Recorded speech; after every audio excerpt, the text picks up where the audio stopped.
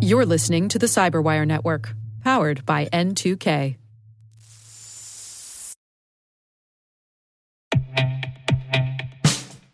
And now, a message from Cyberbit. Mastering cybersecurity is like mastering a sport. You build muscle memory through rigorous practice, then you train as a team to foster cohesion while operating under pressure. Like athletes, cybersecurity professionals thrive on hands-on simulation. But traditional courses, certifications, and open-source labs won't build you a winning team. You need Cyberbit. Cyberbit offers a hyper-realistic simulation environment for your SOC, IR, and C-suite to refine your skills, all using the market-leading SIMs, EDRs, firewalls, and WAFs they use every day. Cyberbit is offering Cyberwire listeners a free live-fire exercise. Sign up your team now at cyberbit.com/cyberwire.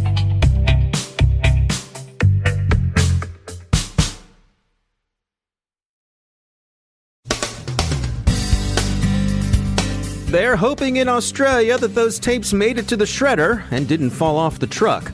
Equifax's board of directors gets re-elected. Are China's espionage services preparing the battle space for a supply chain attack? New Spectre-like vulnerabilities are found in Intel chips. Google and Amazon clamp down on domain fronting, and anti-censorship advocates are unhappy. You're kiddie, we have Monero for you. And a change of command at NSA and U.S. Cyber Command.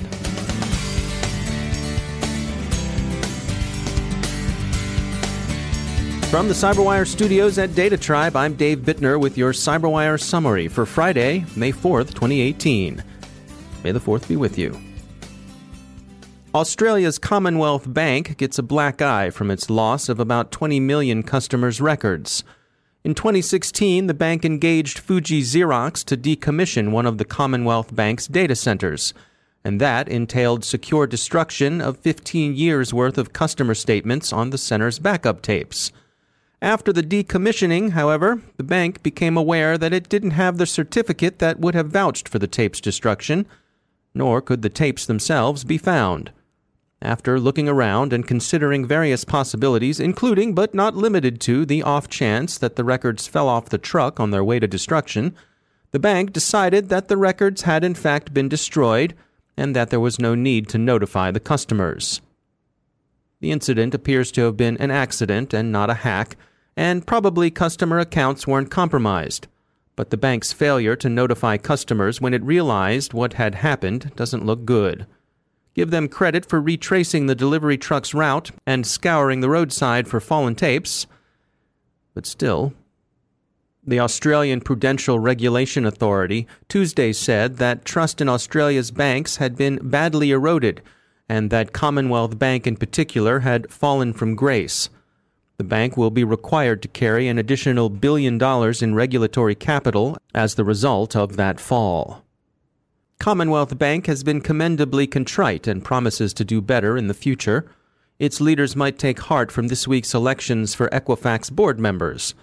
Despite the horrific data breach the credit bureau endured on their watch, every member of the board who stood for re-election was returned to office by the shareholders, who are either unusually discerning, forgiving, or inattentive. We're guessing door number 3.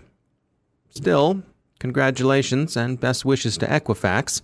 May your house cleaning and restoration continue apace. Researchers at ProtectWise think they discern a shift in Chinese cyber espionage, a focus on IT staff in targeted enterprises, and collection of code-signing certificates. These are taken as signs of preparation for supply chain attacks. Intel has confirmed that Spectre-like chip vulnerabilities reported by an industry site in Germany are real. There are 8 of them, according to C''T, the German publication Computertechnik, and Intel is working on fixes. C''T calls the flaws Spectre-NG. A number of researchers appear to have contributed to the discovery, Google's Project Zero among them. One of the newly discovered issues is arguably more serious than the original Spectre problem. It could be exploited, some think, to bypass virtual machine isolation from cloud hosts and then infiltrate sensitive data, including passwords and keys. For all that, researchers are cautiously optimistic that the flaws are relatively unlikely to see widespread exploitation. Intel plans to roll fixes out in 2 tranches, one this month and a second in August.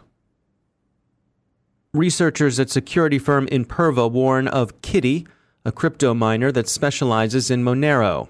Kitty exploits the so-called Drupalgeddon 2.0 remote code execution flaw, which has been patched. Kitty is particularly problematic, SC Magazine reports, in that it compromises web application servers, from whence it goes on to compromise future users of apps running on those servers. Amazon and Google have, as expected, put an end to domain fronting, a feature widely used by services like OpenWhisper's Signal to evade internet censorship. Google began the process some weeks ago, pointing out that domain fronting had been an accidental and not supported feature of their content delivery system.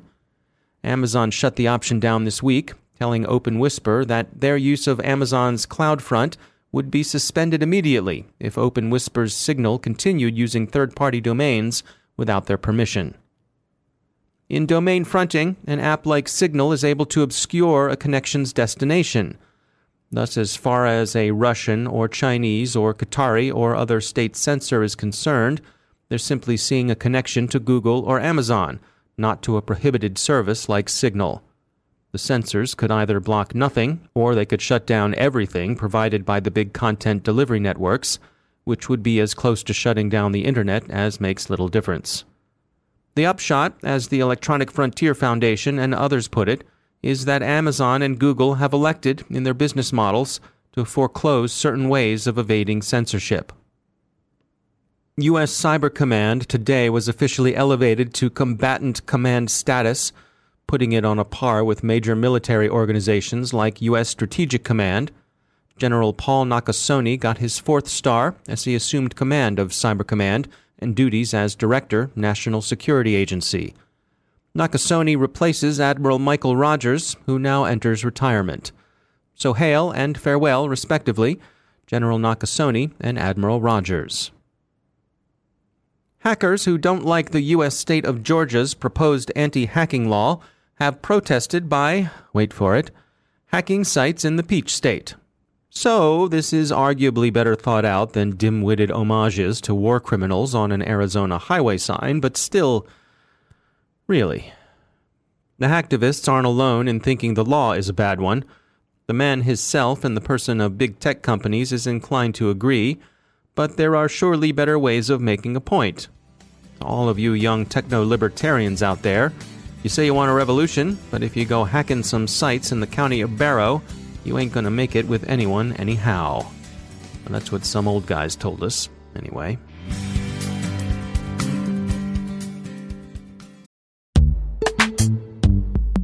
Every day, your IAM tech debt grows. Your multi-generational services struggle to work together. Building an identity fabric can fix this. It makes all your identity tooling stronger and allows you to connect any app to any service you want to use, with zero coding, zero maintenance, and zero app downtime. Strata's identity orchestration platform separates the identity logic from your applications, so you can optimize existing IAM tools and manage them in a single control plane. Now, every vendor, standard, and architecture work together. In short, building your identity fabric means you can secure your non-standard apps, keep your complex access policies, retire outdated IDPs, and modernize in record time. So build your fabric with Strata Identity and get rid of tech debt for good. Visit strata.io/cyberwire, share your identity priorities, and receive a pair of AirPods Pro. Offer valid for organizations over 5,000 employees. Connect today at strata.io/cyberwire.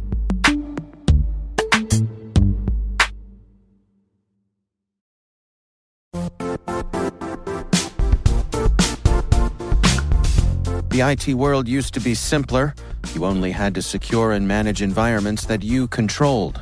Then came new technologies and new ways to work. Now, employees, apps, and networks are everywhere. This means poor visibility, security gaps, and added risk. That's why Cloudflare created the first-ever connectivity cloud. Visit cloudflare.com to protect your business everywhere you do business.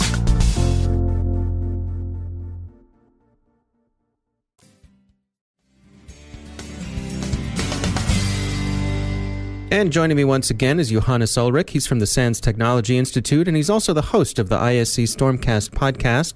Johannes, welcome back. We had the recent news about hardware flaws like Rowhammer and Spectre, but you wanted to make the point that maybe we need to look into the past to be reminded that some of these things might not be so new. Yes, and the reason I'm saying that is, being a developer myself, you always sort of assume that hardware is flawless, which is kind of odd because I know my code is not flawless. So why should the developers that develop hardware be any better in sort of writing code? And that's essentially what they do, even if it doesn't look like code. They sort of design systems, which of course have flaws. And so I looked a little bit in the history here. How old are these flaws?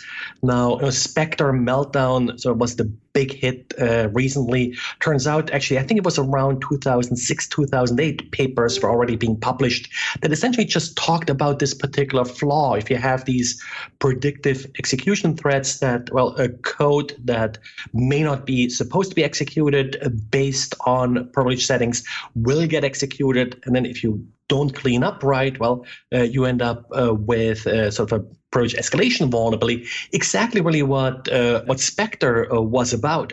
Now, then I looked at Rowhammer. Now, Rowhammer is this vulnerability a little bit older than Spectre Meltdown, where essentially what you do is you flip certain bits in memory really, really fast, and that affects the neighboring bits that you may not have access to. And with this, you sort of can manipulate memory that you're not supposed to be able to manipulate. This was even sort of a little bit more amazing here when it comes to sort of old vulnerabilities. Turned out good old magnetic core memory, which was used back in the 60s and such, had exactly this vulnerability. And this was a well-described phenomenon.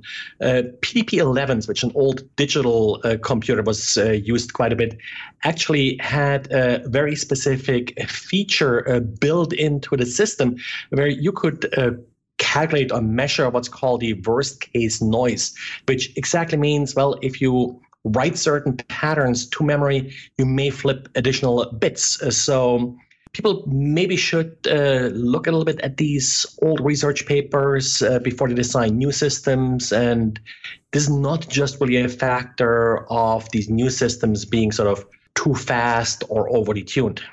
Yeah, I remember in the past couple decades, I want to say probably around the Pentium time, when there was a lot of publicity about some of the processors had some issues with some floating point calculations, where you could ask a PowerPC processor one math question and ask a Pentium processor the same math question, and you wouldn't necessarily get the same answer. Correct. Back then, Intel actually did a big recall, and I remember doing it myself. I sort of received this new processor I had to swap for the old one. It was, again, one of these real weird bugs where if you used one particular number, there was a bug in the processor that would essentially interpret that number differently. Now, back then, it was a little bit easier to swap CPUs. Usually had desktops with sockets and such.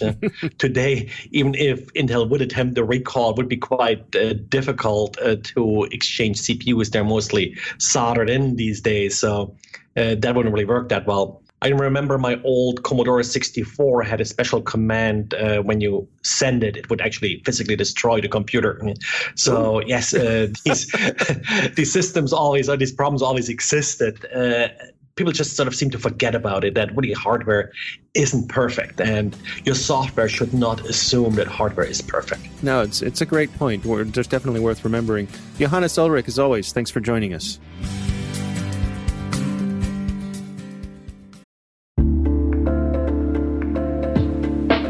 Are lengthy security reviews pulling attention away from your security program? With the largest network of trust centers, Vanta can help you streamline security reviews to win customer trust, save time, and close deals fast. Proactively demonstrate security by showcasing key resources like your SOC 2 or ISO 27001 and provide real-time evidence for passing controls. And when a security questionnaire is required, Vanta takes the first pass for you. Visit vanta.com/cyber to take a self-serve tour.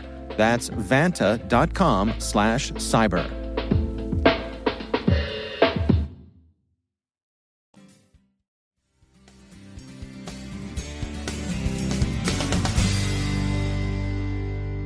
My guest today is Philip Tully. He's a principal data scientist at ZeroFox. At the RSA conference this year, he presented on the topic of artificial intelligence and how we may see more adversaries making use of it soon. It's been about a decade now that enterprises and security professionals and defenders have been using artificial intelligence in general, or machine learning-based, data-driven methods to detect, prevent, and remediate attacks on perimeters, right? So more and more, we're seeing the advent of these techniques, and they're applied to more and more things. Classically, it was applied to problems like spam detection in emails. There was a new wave of approaches involving detecting malware, whether it be binary malware or URLs. URLs also in the phishing domain, just finding malicious links, detecting botnets, detecting network intrusion attempts. And what I do for ZeroFox more recently in detecting threats on social media, for example. And so these type of things have been evolving. And more recently, you're starting to see, at least in the academic world and in the research realm, several examples of AI or data-driven techniques being leveraged for offensive purposes and for attack automation. At the moment, I want to be clear, and there's a lot of hype around this type of thing. From my point of view and where I stand, I haven't seen any credible evidence of an AI or a data-driven technique being waged for an attack in the wild yet. I'm curious because what I hear people say often is that the attackers are using the most efficient and also least expensive ways to attack people. You know, they phish people because phishing works. They use ransomware because it works. Is it a matter that using AI and machine learning, is there a cost associated with that makes it unattractive to the adversaries? Absolutely, and this is a fair point, and this is, I think, one of the primary reasons you don't see these attacks waged often, if at all, currently. But there are certain trends both in the hardware realm, where you're starting to see increased parallelization and cloud-based computing and easier access to GPUs, and kind of this continuation of Moore's Law and even technologies that are positioned post-Moore's Law, like quantum computing and neuromorphic computing, that are becoming more and more available. I mean, nowadays I can log into AWS and spin up a box and start to play with machine learning tools within an hour as a non-expert. And this was never possible 5-10 years ago. On the software side, you have trends that kind of match this, right? You have deep learning, the rise of deep learning itself, which kind of the previous generation of machine learning models, I would say 10, 15 years ago, and even before then, all relied on hand-tuned features. So you'd have to define in advance what the models that you were building should care about. Deep learning kind of automates that process away. You don't need to hand-tune features and do feature engineering anymore. On top of this, you have different trends. You have educational resources like Coursera and code sharing via GitHub and Stack Overflow, and these type of things kind of lower the bar for entry. You have lots of open source data sets and pre-trained models and professionally quality open source libraries like TensorFlow that are being released by these big companies, and these are extremely powerful tools. There's a general trend to try to lower the bar. So what we're seeing more is that, beforehand, you would probably have to be an expert or get a PhD or get a master's or have some type of specialized training in this field to kind of practice these techniques. But I expect, if it's not happening already, I expect it more and more for these skills to be taught earlier on in education cycles, in college and in high school. And I think it's going to be par for the course in not even 5 years away that people will start to use techniques like this on a more regular basis. So the trends are all pointing towards lowering the bar for entry.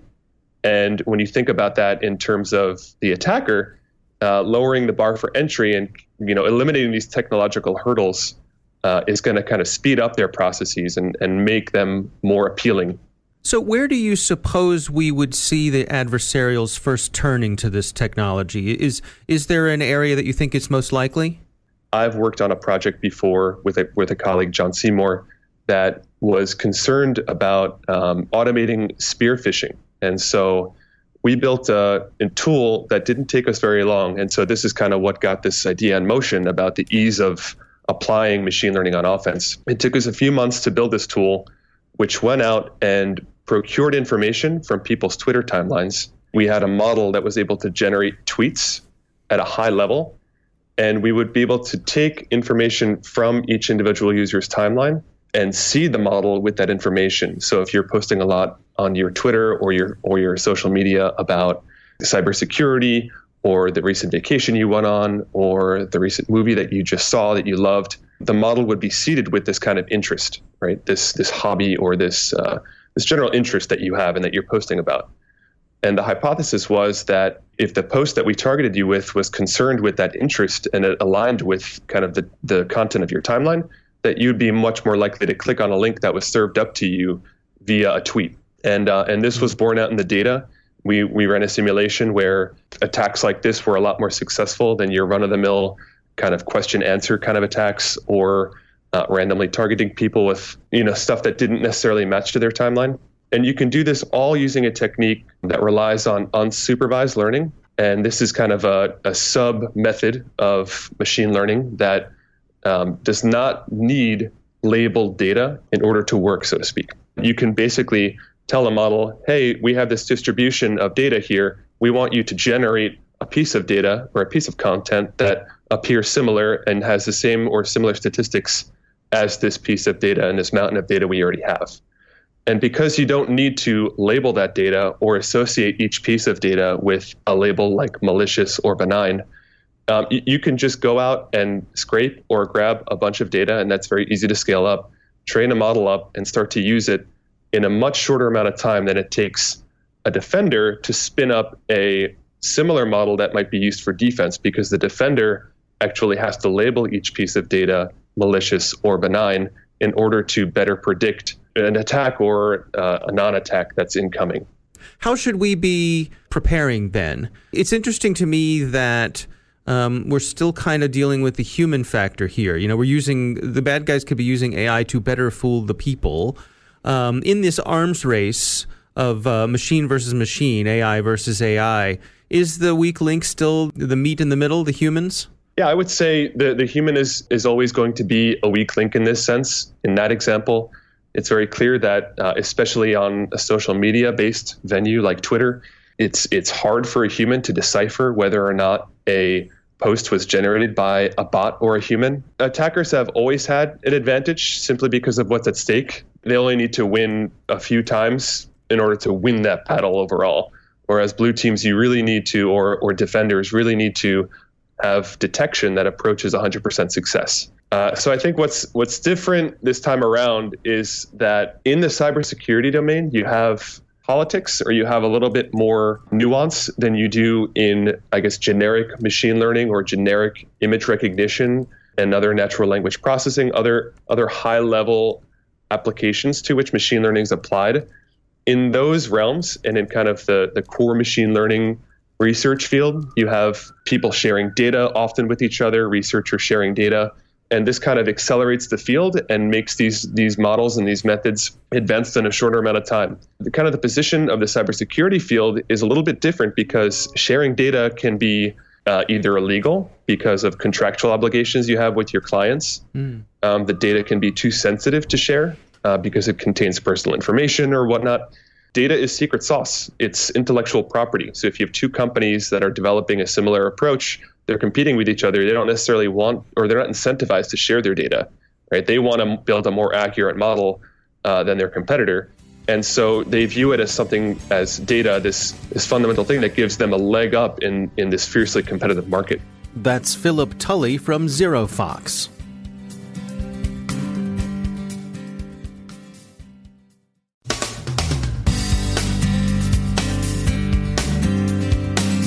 And that's the Cyberwire. For links to all of today's stories, check out our daily briefing at thecyberwire.com. And for professionals and cybersecurity leaders who want to stay abreast of this rapidly evolving field, sign up for CyberWire Pro. It'll save you time and keep you informed. Listen for us on your Alexa smart speaker, too. The CyberWire podcast is proudly produced in Maryland out of the startup studios of Data Tribe, where they're co-building the next generation of cybersecurity teams and technologies. Our amazing CyberWire team is Elliot Peltzman, Puru Prakash, Stefan Vaziri, Kelsey Bond, Tim Nodar, Joe Kerrigan, Carol Terrio, Ben Yellen, Nick Valecki, Gina Johnson, Bennett Moe, Chris Russell, John Petrick, Jennifer Iben, Rick Howard, Peter Kilpie, and I'm Dave Bittner. Thanks for listening. We'll see you back here tomorrow.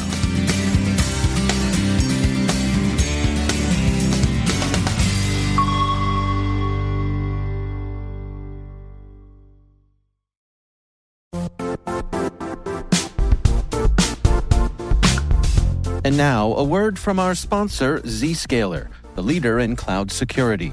Cyber attackers are using AI in creative ways to compromise users and breach organizations. In a security landscape where you must fight AI with AI, the best AI protection comes from having the best data. Zscaler has extended its Zero Trust architecture with powerful AI engines that are trained and tuned by 500 trillion daily signals. Learn more about Zscaler Zero Trust Plus AI to prevent ransomware and AI attacks. Experience your world secured. Visit zscaler.com/zerotrustai.